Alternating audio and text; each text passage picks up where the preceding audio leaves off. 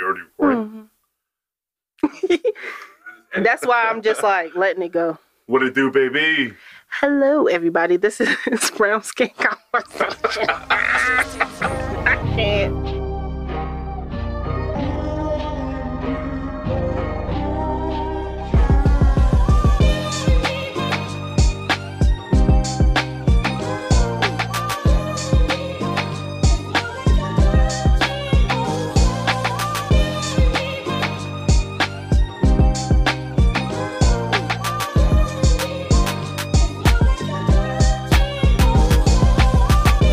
Hey, y'all, what it do, baby?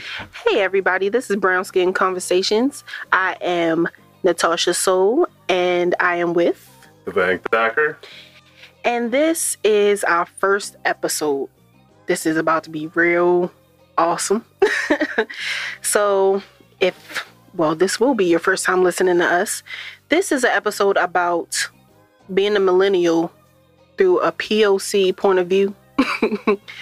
I am Black, African American, whatever you want to call it, and Devang here is... I'm Indian, so yeah, I just wanted y'all to get to know us, like kind of get a feel for where we come from, and just a little bit of background on us so we can kind of get more close and then see where things go. Yes. So, I guess we can start with me, or just free flow it this time. I am 25 years old, from Baltimore, Maryland. I've been raised all over the place. I recently graduated from CCBC with my associate's degree in cybersecurity, and I start going to University of Maryland Global Campus this month as well. So that's great. Never get a break. Hey, ain't no wrong with getting done with school. I know. I'm 28. And my family background is my family's Indian, and I guess I originally grew up in Owings Mills, then moved to Reisterstown, and then I went to school in Catonsville once I decided to go to UMBC. So there are certain things that I grew up with a family business in the city, and then kind of living in the county. So it's kind of a twist of both sides of growing up in two different avenues, so to speak, and then just kind of seeing that mix of things. And then, as I mentioned, I'm Indian. My parents are actually from India, so I'm first generation in this country. So yeah, I think we'll be able to kind of relate on a lot of things to you. And then, kind of converse about two different sides of the same story and what against that. We fight a lot of similar things, yes, and kind of have a lot of commonalities, but just see it from two different sides. So I think it'd be really cool just to kind of converse on those things. Definitely, because it's not like we don't have conversations outside of here. I met Devang through my infamous boyfriend, and ever since then, me and Devang have been closer than them. So yeah, I think Devang is my best friend more than he is my boyfriend's friend, so I still friends all the time. The fifth on that argument. Whatever. Because I still friends all the time, nigga. All I know is just gray hairs. That's about the extent of what I know about. It's like, no, he's an awesome person. And then over the past few years, it's just been interesting and like awesome to kind of get to know them better. And then, we have these like random nights out when. So you know what? It's been a fucking crazy week. I need me a green tea shot. Nigga. Exactly. Like, when you kind of educate people on how to actually drink. Like we got my man who didn't know what a green tea shot was. And then Tia got some revelations over here about how to actually drink some green tea shots. I still don't know how to take a shot. They're great. It's terrible. It's awesome hanging out with these people. Lovely folk. Yeah, Tia are great people. It's great hanging out with you too. It's definitely different. Like, I don't really have many friends anyway, but beforehand, I was always hanging out with other females. So I've always had that female perspective on stuff, which I already know about. So getting a male's perspective on things is just great.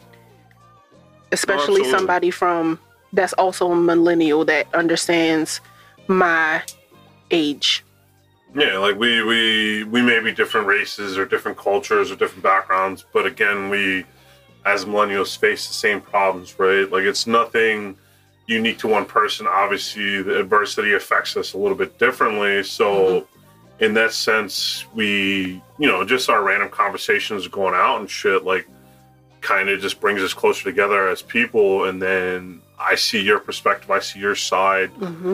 I kind of can, move past some of my ignorance and stuff, especially, growing up as a brown kid in a privileged household. Now, just to speak on privilege a little bit, like, I understand where my position comes from in that sense, that I grew up in a fairly well, let's just say, background, culture, or also a position of being that I lived with my parents. I didn't have a lot of the things that people face today. And then kind of going through college and shit, you see what other people go through. And then that's when, a lot of times when we have conversations on your fucking porch, like, it's just about shit like, fuck, like, my mind just got open, right? Right. Because you were raised by both of your parents. Like, literally, they're still together. And mine aren't. They separated, like, right before I started middle school. And then I started living with my dad. And it was great. I like living with my dad. And then I moved with my mom. And I was like, I don't really care for either one of y'all for real. So I'm ready to be an adult already. But yeah, growing up with two parents at one point and then seeing how it changes, like seeing them be divorced and then not talking at all. And then you have to basically be split between each. I can only imagine how it would feel to still have both parents together. Like, I feel like my parents, I wouldn't want them to be together still to save my life. Like, I know a lot of people are just like, I wish my parents were still together. No, keep them separate.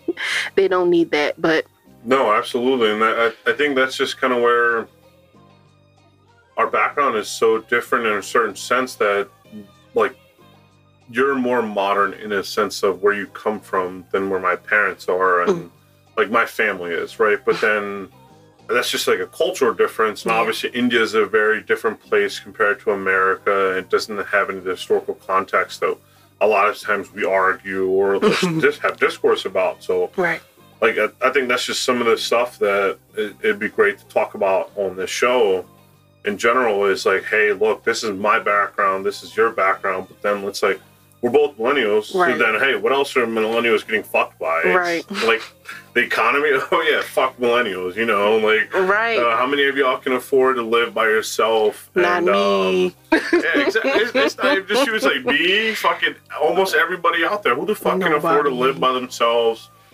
Yeah, Grandpa over here talking shit in the corner, saying he can afford to live by himself because he's like 805 years old. He's not even a millennial. Yeah, I think he's in like the dinosaur era, so what do we call that? He likes to call it boomer. And he's not a boomer. Yeah, he's after the baby boomer, boomers. Right?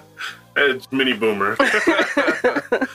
But yeah, like economy-wise, like, we have a lot of like struggle that we share, or like a lot of things that we can talk about there. And then literally, yeah. What else are millennials, right? We're kind of the generation that gets blamed for everything. Oh my God. Yes, and we will definitely be getting into that because I don't appreciate the hate. We just here. We ain't asked to be here. No, absolutely. And then I feel like our generation was such a hybrid because we grew up without things and with things. Exactly. Like transitioning out of VHS to DVD and then to Blu-ray, and now nobody uses any of it and because digital, we're using Netflix. But we also grew up on the like upcoming stages of the digital era. Yes. Definitely. So we got to deal with the pains of the old, and as Intel says, out with the old, in with the new. But it's like that type of stuff. I think it'd be cool to talk to you, and everybody with. Like, I think a lot of people have these things that they want to share, or at least talk about, or we can converse about, and there's so many different opinions out there on things. It's good to just hear all them all, because all you can get is either more educated on somebody's position, or just, kind of get a well feeling of where people are coming from. Right, and who you need to separate yourself from. Like, oh, you don't want to try to understand where I'm coming from? Great. But this discourse helped me understand where you're coming from, and I don't need that in my life. No, absolutely. I think we have that common thing of agreeing that there's certain people that just say, fuck you. Like,